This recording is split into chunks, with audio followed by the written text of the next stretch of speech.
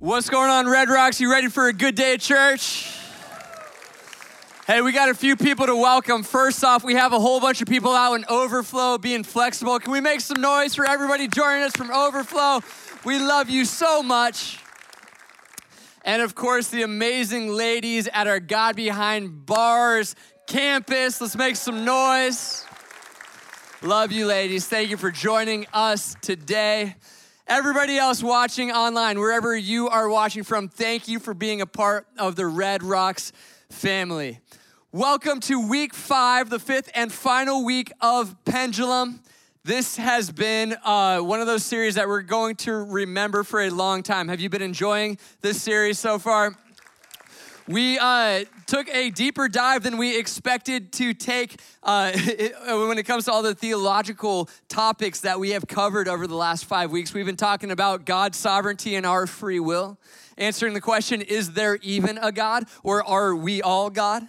What do we do with our doubt? Do we just get super dogmatic about it? What about grace and truth? Should we just speak the truth, or should we speak the truth with grace? And we've been talking about these pendulum swings. If you've missed any of them, go back and watch them. And because I'm telling you, man, there's so much information in all of them. Now, I get the distinct honor of landing the plane in this series. And I thought the best thing to do, since we've taken such a deep dive, is to come up for some air today and talk about something very practical. I want to talk about work and rest today.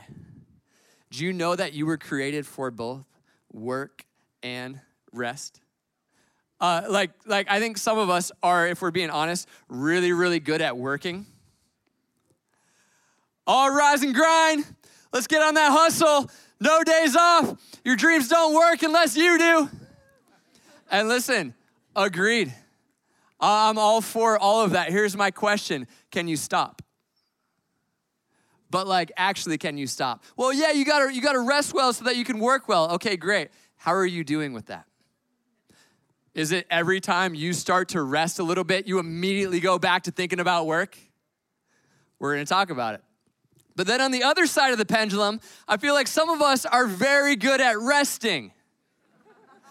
Oh, it's self-care Saturday. Soul care Sunday. Oh, it's me time Monday. Treat yourself Tuesday. Work tomorrow, Wednesday, therapy Thursday. All my favorite things Friday. Thank God tomorrow is self-care Saturday. I almost had to do something productive this week.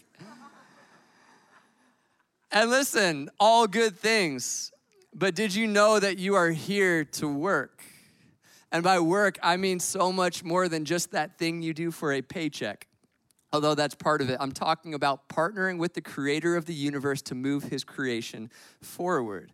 We're here for rest, and we're here for work and rest. Today, I just want to help get really practical and talk about how to develop a healthy rhythm between the two. And so I titled this message, Working Hard or Hardly Working. Father, we love you so much. Thank you for this space. Would you help us now, we pray, in Jesus' name. And everyone said, all right, let's start by defining what we mean by both work and rest. Work first. My definition for work is actually just going to be Tim Keller's definition for work, because I read it and I thought that's better than I could ever do. So let's read a Tim Keller quote. Work, rearranging the raw materials of a particular domain to draw out its potential for the flourishing of everyone. I told you. I can't do any better than that. What's Tim saying? Let's start really practical, tangible. If you are a construction worker, what you are doing is taking all of the materials, the drywall, the cement, the hammer, the nails, all of it, and you're rearranging it in a way that helps the world flourish. You're rearranging it into a home so that a family can move in, or whatever it is.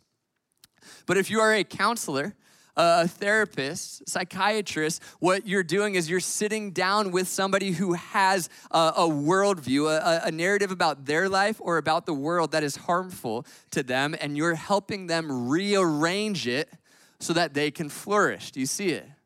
If you are a parent in this room, you are rearranging nap time and bedtime and trying to schedule how one kid's gonna get to soccer practice and the other one's going to get to the choir rehearsal. And my goodness, like you are rearranging everything constantly to help the next generation flourish. It's work.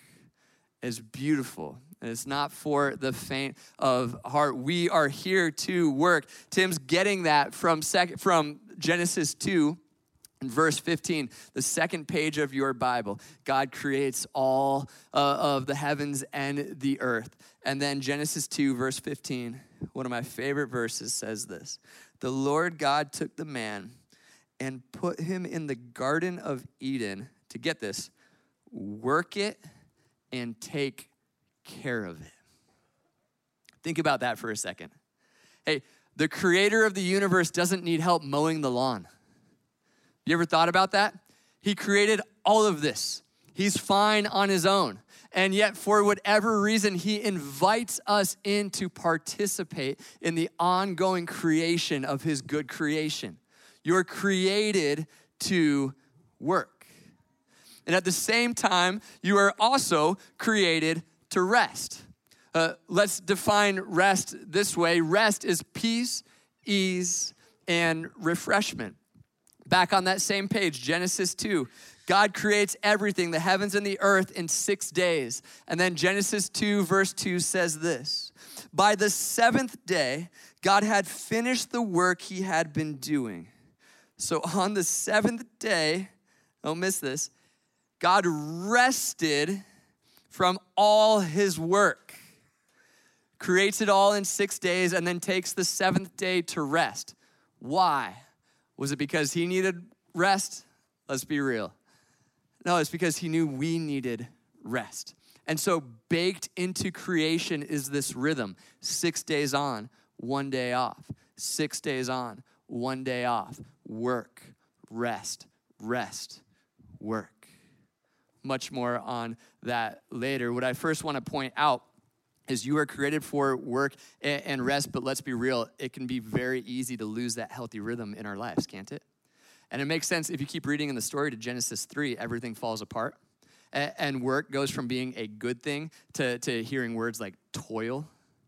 And you know this because sometimes you have a day of work and you just feel like, yes, this is it. This is what I was created to do. And then other days it just feels like trying to push a rock up a hill and it just keeps falling back on you, right? Like work is difficult. And post the fall, one of the things that happens is I think we get, when we're meant to be on a work-rest pendulum, we actually get put onto an unhealthy pendulum. I'll go first. For me, when I'm in a healthy place, I've got a great rhythm of work and rest. But when I start to get off, just be real, for me, I get pushed over to the work side, and then I can't shut down. And I can't stop working. One of the things that starts to happen is my pendulum looks a whole lot more like this. It's not work and rest, it's exhaustion and boredom. And then exhaustion and boredom. Why? Because I can't stop working, so I work my way to exhaustion. But then as soon as I try to stop working, it's like I just immediately get bored. Am I preaching to anyone? Has anyone ever felt that way, right? It's like, have you ever had a vacation coming up and you're just so excited to rest, and so you're sprinting and you're working, and you got that finish line up ahead. You can't wait to get there. You hire a sitter to watch the kids. You and your spouse finally get to the beach, and you lay your towel down, and you've got your drink, you've got your food, all your snacks, you got your good book that you're reading, everything's good, and then you go, this is nice. This is nice, right? Yeah. We deserve this. The weather's so good. Weather app said rain. I'm so glad it's not raining. This is so great. Hey, should we go to dinner? And your spouse is like, it's 10 a.m. You're like, no, not now. I'm talking about like later. Should we go big for dinner tonight? Let's save that for the last night. Yeah. Let's just go something easy. Yeah. Hey, do you want to get in the water? Let's get in the water, right? It's like you immediately get bored. Exhaustion, boredom. Exhaustion, boredom. we need, God help us, we need a way off of that pendulum. Fortunately, God made a way for us to get off that pendulum. So let's go. Ephesians chapter 2. Verses 8, 9, and 10 are going to give us the way off. But I realized this week, before I read 8, 9, and 10, I guess I just got to start at verse 1 because it's so good. So here we go, Ephesians 2, starting in verse 1. As for you, you were dead in your transgressions and sins, in which you used to live, when you followed the ways of this world and the ruler of the kingdom of the air, the Spirit who is now at work in those who are disobedient. All of us also lived among them at one time, certainly true about me, gratifying the cravings of our flesh and following its desires and thoughts. Like the rest, we were by nature deserving of wrath. But, that's an important word, because of his great love for us, God, who is rich in mercy, made us alive with Christ. Even when we were dead in transgressions, it is by grace you have been saved. And God raised us up with Christ and seated us with him in the heavenly realms in Christ Jesus, in order that in the coming ages he may show the incomparable riches of his grace expressed in his kindness to us in Christ Jesus. Paul just lays out the entire gospel, that we have all sinned and fallen short of the glory of God, but God in his love, being rich and mercy, sent a way for us to be with him forever, sending his son to pay the price for our sins. Now verse 8, you got to get this. For it is by grace you have been saved through faith. And this is not from yourselves. It is the gift of God. Some of you came to church today just for Ephesians 2:8. It is by grace you have been saved through faith. Amen. Hey, even Siri understands. Siri's not trying to earn her way into heaven.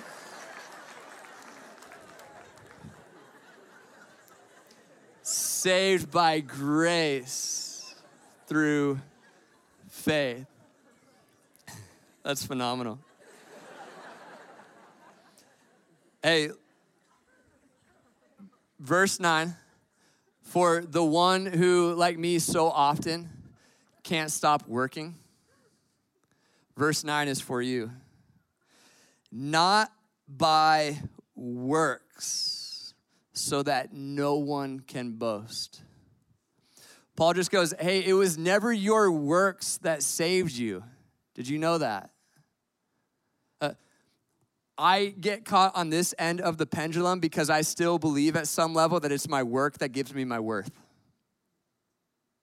Now, and listen, I can preach the gospel all day, but I'm just talking about at a deeper level. I still have some narrative down deep in my mind somewhere that says, no, Ryan, you got to earn your seat at the table, so keep working, keep working, keep working.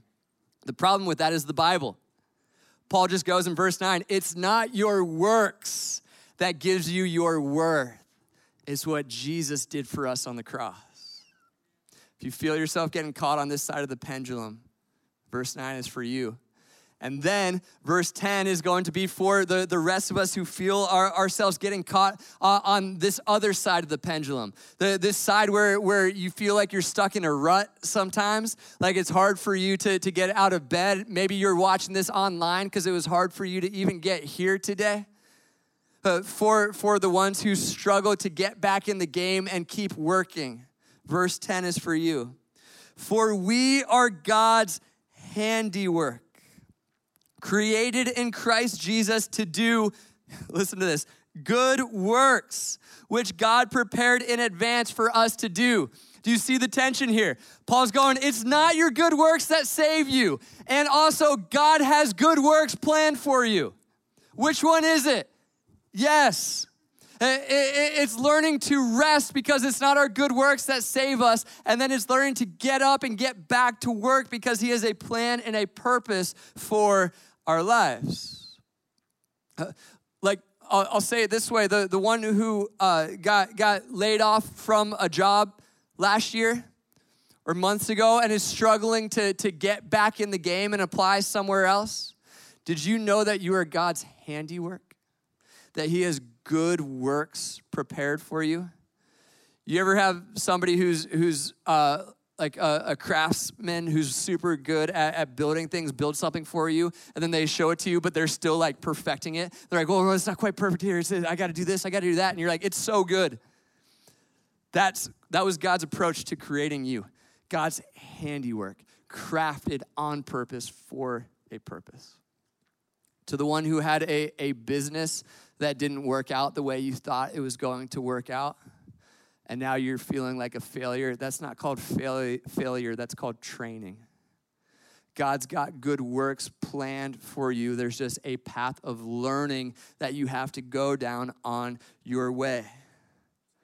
The most practical way to see this is the story of the prodigal son. Luke 15.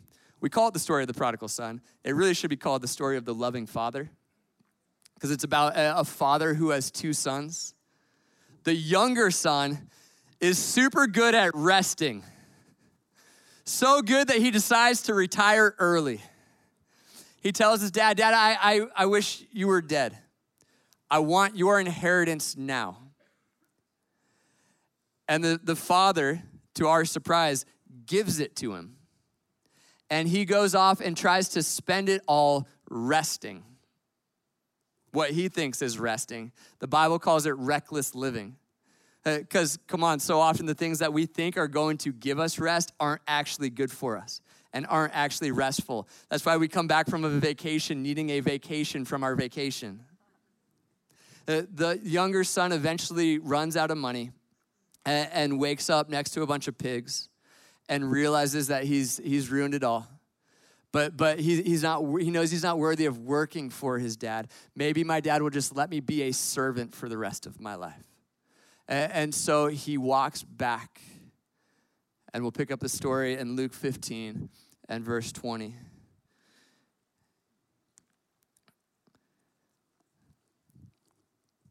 So he got up, went to his father, but while he was still a long way off, some of you need to get this today. While he was still a long way off, his father saw him and was filled with compassion for him.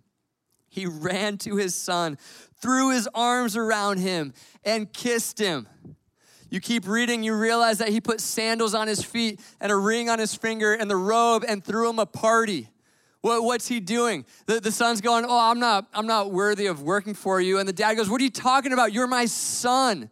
We start from a place of identity. See, the reason I get caught on the exhaustion boredom pendulum is ultimately it comes down to worth, doesn't it? I keep wanting to work to earn my worth, which is a lie. And then I feel like I'm not worthy to work, so I get caught on this other side over here, like the younger son. And if that's you today, I just got to tell you, did you know that your worth isn't caused by your work? It's caused by what Jesus did for you on the cross. And so the Father says, my son, my daughter, with whom I am well pleased, I've got a plan and a purpose for your life, so let's go. Younger son was really good at resting. There's another son in the story, the older son, the Doug, if you will. Kidding. The older son's really good at working. So much so that even as the party's going on, he's just still out working. Which, let's dissect that for a second. What's really going on there? He thinks that his work is how he's earning his worth. And so he thinks that the whole time the younger son was out partying and he was working his way up in some race that was actually just completely made up in his mind. And so the father's like, hey, it's time to celebrate. Let's go. And he can't put down the work to go rest. And if that's you, if you find yourself on that side of the pendulum, man, Luke 15 and verse 31 is for you. My son, the father said, you are always with me, and everything I have is yours. What does he do? Once again, starts with identity. My son, you never had to work to be worthy. Everything, you're part of the family. Everything I have is yours. But your brother's home, so let's party, let's celebrate. And I love the story because we never find out if he actually went into the party. Jesus does this stuff all the time. It's so frustrating at first, and then you think about it a little more and you go, oh, what he's trying to do is have us hold up a mirror to ourselves.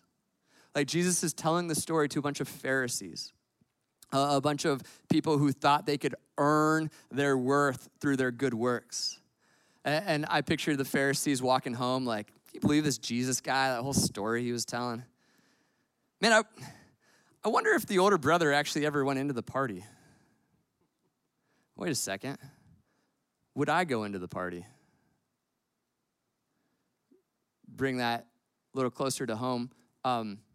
When somebody raises their hand and puts their faith in Jesus and heaven gets more crowded, does your heart still leap for joy? Or do you go, I wish I got fed more at this church? Hey, the Father says to you, my son, my daughter, everything I have is yours.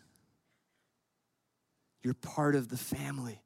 Come in, and it's fitting that we celebrate because your brother just came home. And so just to get really practical, if you find yourself getting caught on the work side of the pendulum, your homework this week is to memorize Luke 15 and verse 31. My son, the Father said, you are always with me, and everything I have is yours. But then if you find yourself getting caught on the other side of the pendulum and feeling unworthy to work, your homework is to memorize Luke 15 and verse 20. But while he was still a long way off, his father saw him and was filled with compassion. Man, get that word, compassion. It's what the Father feels when he sees you. Compassion for him. He ran to his son, threw his arms around him, and kissed him. It's work and it's rest. It's rest and it's work, but it all starts from understanding that we're worthy, that we are a son, that we are a daughter, and then from there we get to work. And so for the rest of the time, I just want to give you a really simple, hopefully helpful way to think about this work-rest balance. Start with a quote from John Mark Comer, who says this: work and rest live in a symbiotic relationship. If you don't learn how to rest well, you will never learn how to work well, and vice versa. After all, the opposite of work isn't rest, it's sleep. Work and rest are friends, not enemies. They are a bride and a groom who come together to make a full, well-rounded life. I think one of the things John Mark is saying is work and rest, the pendulum of work and rest works with momentum. One of the things that's happening that people are writing about a lot is when it comes to our work, we're losing the ability to enter into deep work, and there's a shift towards the shallow. Cal Newport wrote a great book about this called Deep Work. But he argues that when you look at the 8-hour work day, and so much of it now is filled with just emails and texts and scrolling through Instagram. And he goes, we're losing the ability to really enter into the deep work, the places where we really add value to the world. And I love that. And what I would add to that is I think the reason for that is because we are losing the ability to enter into deep rest. See, our rest looks like this so often. We finally get the kids to bed. We turn on some TV series that, if we're being honest, probably isn't great for us. We binge eat junk food. Maybe you throw in a few drinks. Maybe you're scrolling through Instagram, scrolling through your social media until you finally are tired enough to get to bed. And then before you know it, your alarm clock goes off and it's time to do it all over again. And when it does, your workday looks kind of like that. And it's because your rest looked kind of like this. Do you see the momentum problem here? My question is, what if you could learn how to make your rest look like this? Which, very practically speaking, looks like less screens and more books. May just be for a few of us, but the less screens part is for all of us. Less screens, more walks in nature. Less screens and more good conversations with your spouse or with your roommates or with a good friend. Like shutting off your phone at a certain point at night, just plug it into the charger, turn it upside down so you don't see any of the notifications, and just decide to shut down and be done with it for the night. And then find a way to do something life-giving. You learn to get some deep rest like that, then you wake up the next morning and your work's gonna look like that. And then that next night, your rest is gonna look like this. And then your work's gonna look like that. There's momentum to this, but I feel like we're not tapping into the momentum of the work-rest pendulum because we don't know how to rest well. And so just for a few minutes, let me give you a good formula I've learned for how to rest well. I wanna talk about having a little bit of fun. We can't talk about fun, though, without first quoting Dr. Seuss. And so we're reading from The Cat in the Hat. It's fun to have fun, but you have to know how. That's so true. Like fun is such an amazing thing, especially when we get serious about having a formula for the fun, then fun can get really, really fun. So here we go. Here's your formula. I learned this from a pastor named Rick Warren years ago, and I've been trying to apply it to my life. Rick says this: divert daily, withdraw weekly, abandon annually. Divert daily, withdraw weekly, abandon annually. First, divert daily. Have something every day in your life that is fun. And most importantly, that is life-giving to you. Something that will allow you to put down your work, which is a great thing. We've already established that. You're here on this earth to work. Have something you can do every day where you go, but I'm going to put that down for the night. It's books for me. It's just who I am. I don't know. Like for whatever reason, that's just a very life-giving thing for me to do. Whatever it is for you, maybe it's exercise, maybe it's going for a walk, maybe it's calling a good friend, maybe it's starting a hobby like gardening.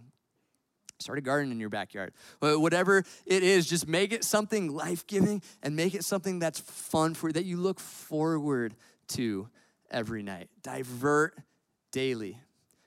We're going to take a deep dive into this concept in Brainstorm. So maybe your one action step for today is to sign up and come hang out with us on Wednesday nights at 7 p.m. Doug and I are going to go deep into this first week into information overload and talk about how we have just way too much information coming at us and what we can do about it. Because here's the deal. It's really hard to rest when we don't have a sound mind. The good news is, the bad news is storms are always going to come. The good news is we follow a Jewish rabbi who took naps in the middle of those storms. So we just believe that we can learn how to do the same thing and train ourselves to do the same thing. And there's going to be a lot of work involved. We're going to put in the work on Wednesday nights, but there's also going to be a lot of rest involved. We'd love to have you out. But let's learn how to divert daily. Next, withdraw weekly. Goes back to Genesis 2:2. God creates everything in 6 days, and then he rests. Takes a break. We call this the Sabbath.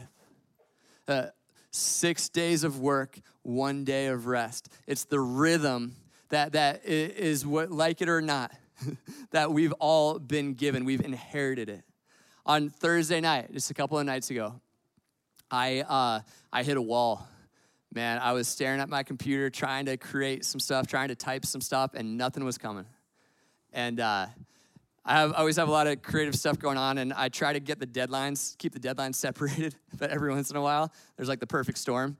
Some of you know that feeling. I had one of those weeks this week, and so it was like I was trying to get this done, trying to get that done, trying to get that done, and by Thursday night, I had nothing left.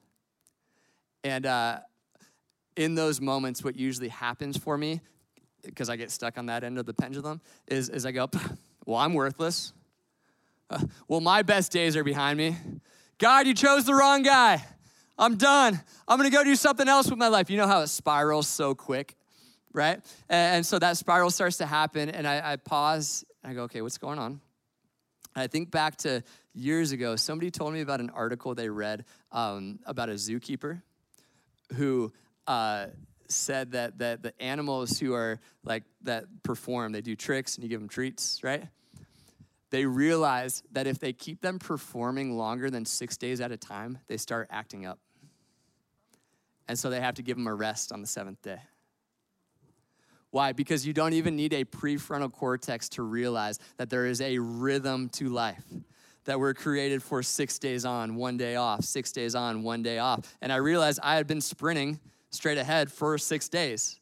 And so it's time for me to rest. It's time for me to put it down. I closed my computer, grabbed a good book, left my phone at home, went to the pool, and after a little bit of time, started to feel my rhythm coming back, right?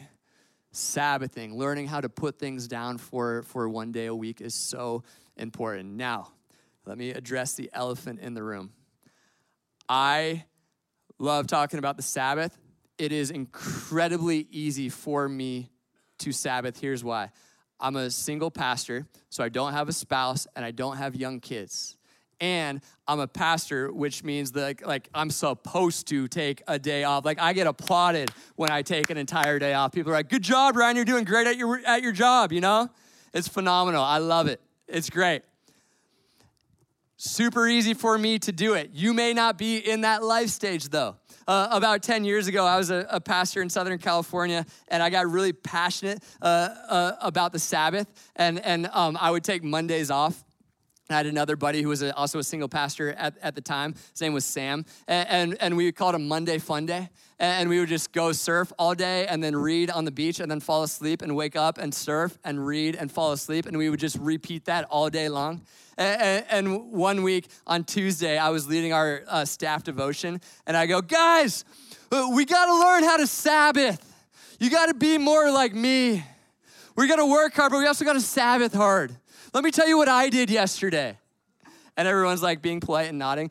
And then we go in the back room for like the pastor's meeting, and they just roast me for 10 straight minutes. Like, "Oh yeah, Ryan, my 1-year-old intentionally slept in yesterday." You know, my 2-year-old told me he's ready to be a human being instead of a human doing again, you know? They're like using my own words against me.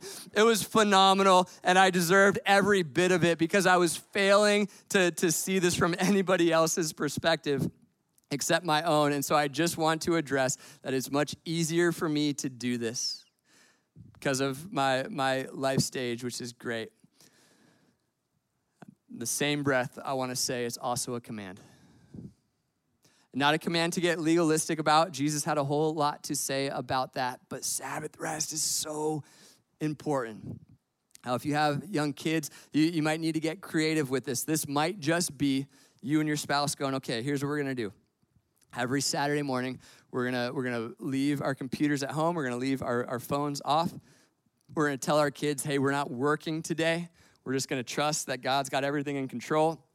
We're going to walk to the park and get some good quality time in where we're relaxing and resting and being grateful for what we have instead of worrying about what we don't have." Then we're going to go to church on Saturday night because they keep telling us to go to church on Saturday night to make room for people on Sunday morning. And we're actually going to listen to them this time around. I'm kidding. I love you all so much. I'm not kidding. But I do love you. My point is, find a way to be creative about your rest. Whatever that means for you, find a way to withdraw weekly. I'll tell you what happens. There's like the very surface level part of Sabbath rest where you get good quality time in with family and you learn to catch your breath. There's a deeper level to it though too. There's a journalist named Judith Shulevitz that has helped me tremendously with this deeper level. She wrote an article for the New York Times back in 2003 called "Bring Back the Sabbath." And Judith grew up Jewish. And then when she left home, she realized she was done with the tradition for a while. And so she kind of went off and did her own thing. But a few years later, she realized that every Friday night, she would start to feel like something was off. And then Saturday morning, she'd wake up and just wouldn't feel like herself. She'd go out to brunch with her friends, but she wouldn't be present. And by Saturday afternoon, to use her words, she felt unresponsive. So that took her on a journey of trying to figure out what was going on. And she eventually realized that the thing she was missing was that Sabbath. She talks about how amazing the Sabbath is for so many practical reasons. And then she has this line about the Sabbath. She says, the machinery of self-censorship shut down too, stilling the eternal inner murmur of self-reproach. My goodness, what a sentence. We got to hang out on that sentence for a sec. The machinery of self-censorship shut down. Anybody have that inner critic? The inner critic that's always talking to them? Here's mine. Oh, way to go, Ryan. You thought that was funny. Nobody laughed. They hated your joke. Why'd you say it, Ryan? Oh, now, Ryan, you got to laugh for that one. Well, guess what? It was mean and somebody got offended. Way to go, funny guy. Ryan, stop talking so much. They're going to think that you're a narcissist. What are you doing? Let somebody else speak. Well, Ryan, now you're not saying anything at all. They're going to think you're uninterested. Say something. And it's like, why is this inner voice so mean? You know? Judith calls it the eternal inner murmur of self-reproach. And she goes, my experience was when I started bringing back the Sabbath, I started to realize that we can shut down that machinery as well. We can silence that voice. And we can learn to go, no, we're not doing that today. Not on the Sabbath. Come back tomorrow, inner critic. Better yet, don't come back at all. But at some point, when you learn to rest, you learn how to quiet that inner voice, and it shuts it down. Jesus said it this way, Matthew 11, verse 28, just come to me. Hey, all you who are weary and burdened, and I will give you rest. Take my yoke upon you and learn from me, for I am gentle and humble in heart, and you will find rest for your souls. Doesn't that feel good? Doesn't that sound nice? Like the boredom, exhaustion pendulum, you know what we're really looking for? Soul level rest. For my yoke is easy, my burden is light. I love how Eugene Peterson paraphrases it in the Message. He says this, are you tired, worn out, burned out on religion? Come to me. Get away with me and you'll recover your life. I'll show you how to take a real rest. Walk with me and work with me. Watch how I do it. Learn the, here it is, unforced rhythms of grace. Work. Rest and work. I won't lay anything heavy or ill-fitting on you. Keep company with me, and you'll learn to live freely and lightly. Got to learn how to put work down every once in a while. Got to learn how to realize that God's in control of all of this. And he was fine before we showed up, and he's going to be fine long after we're gone. He's fine. There's freedom found in letting go of that control. Withdraw weekly. The last one is abandon annually. And I know everybody's in different life stages and different circumstances. I get all of that. But if you can find a way for it to take 1 week out of your year to completely shut everything down, my goodness, it's so good for you. Like turn off your emails, man. Turn on that email responder and let the email responder do its job. Shut off your phone if you can. Put some distance between you and everything else going on in your life. It's so good for you. Last month, I got to go to Hawaii because one of my best friends lives out there, and they've got a spare bedroom, and I had credit card points. And so it all worked really well together. And I try to get out there every summer for a week. They call it Ryan Week. It's my favorite thing in the world.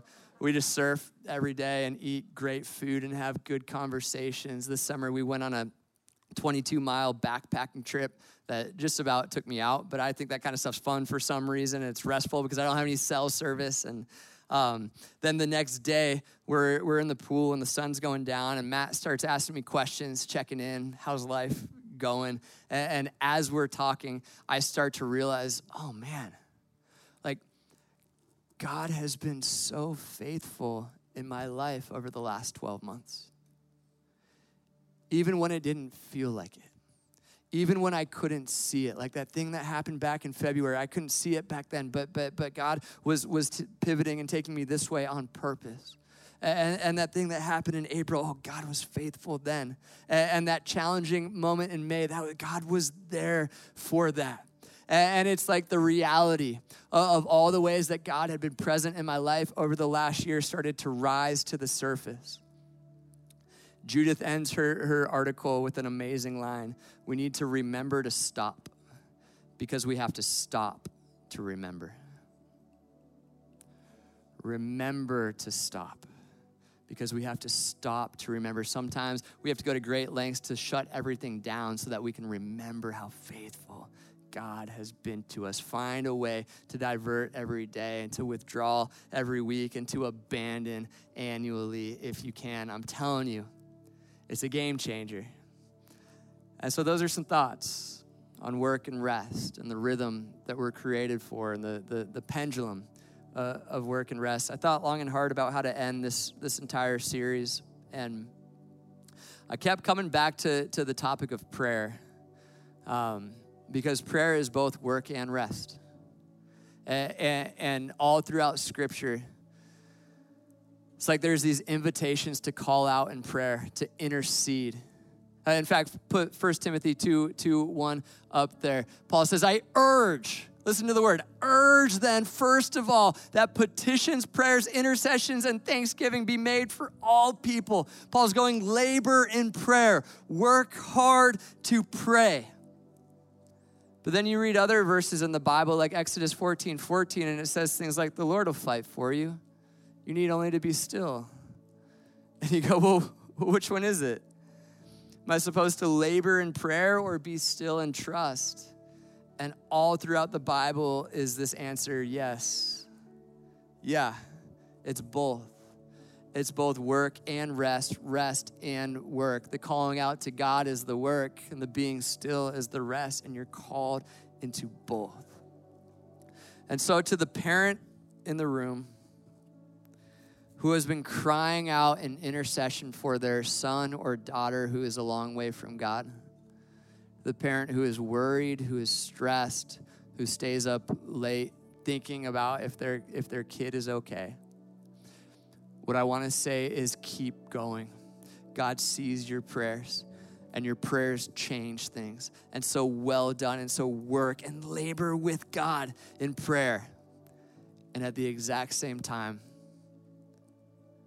rest. God's got this. It's okay.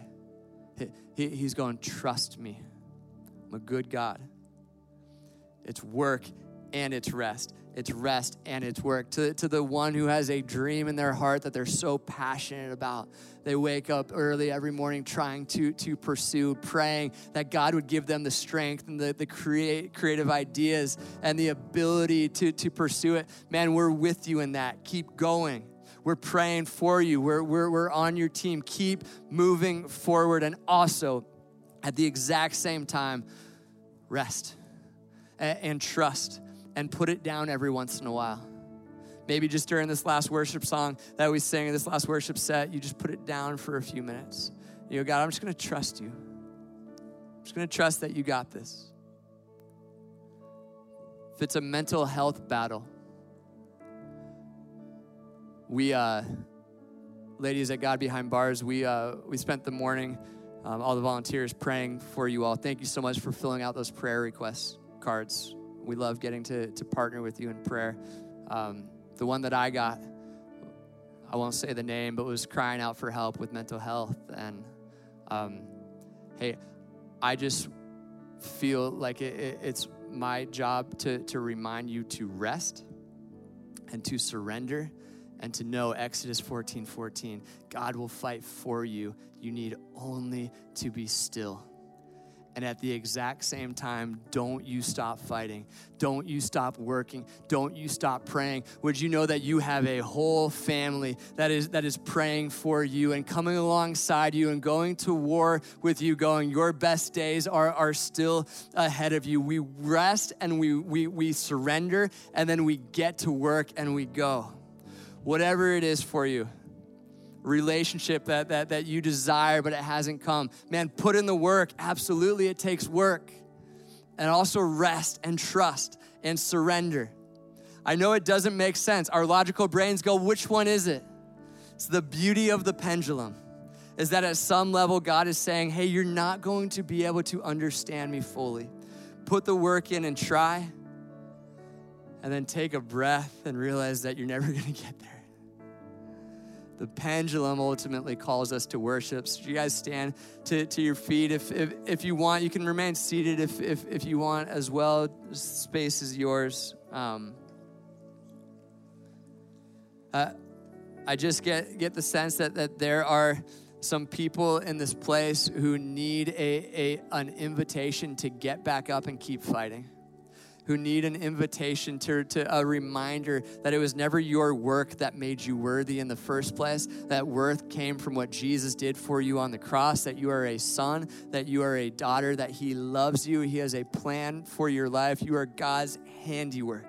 And if that's you, I want you during this next song to cry out to God and get to work asking God to do something profound in your life, to stir up the stagnant water in your soul and get you back in the game.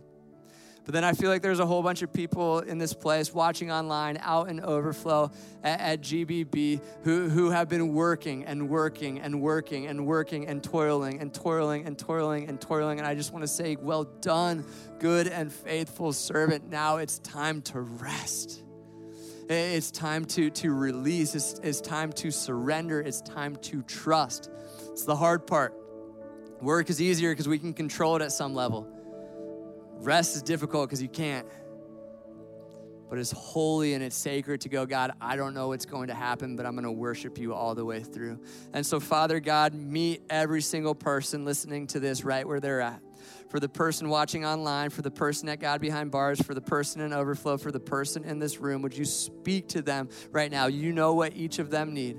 If it is a permission to rest, then my goodness, I pray right now in the name of Jesus that you would give that to them, that your peace, a peace that transcends all understanding, would surround them. Remind them that it was never their work that gave them their worth. As we sing to you today, Lord, and for the person who's having a hard time getting back up and getting back in the game, I pray that this would be a moment as we cry out for the Holy Spirit to do what the Holy Spirit does best, for a fresh wind and a fresh fire, that they would experience that in the depths of their soul, that they would experience that identity, and that they are God's workmanship, created on purpose for a purpose, with plans they wouldn't even believe if you told them. Lord, would you inspire them and infuse that purpose back in their life? I pray as we all, as one body and one church, lift our eyes to you, Jesus, King of Kings, Lord of Lords, and give you all the praise. In Jesus' name.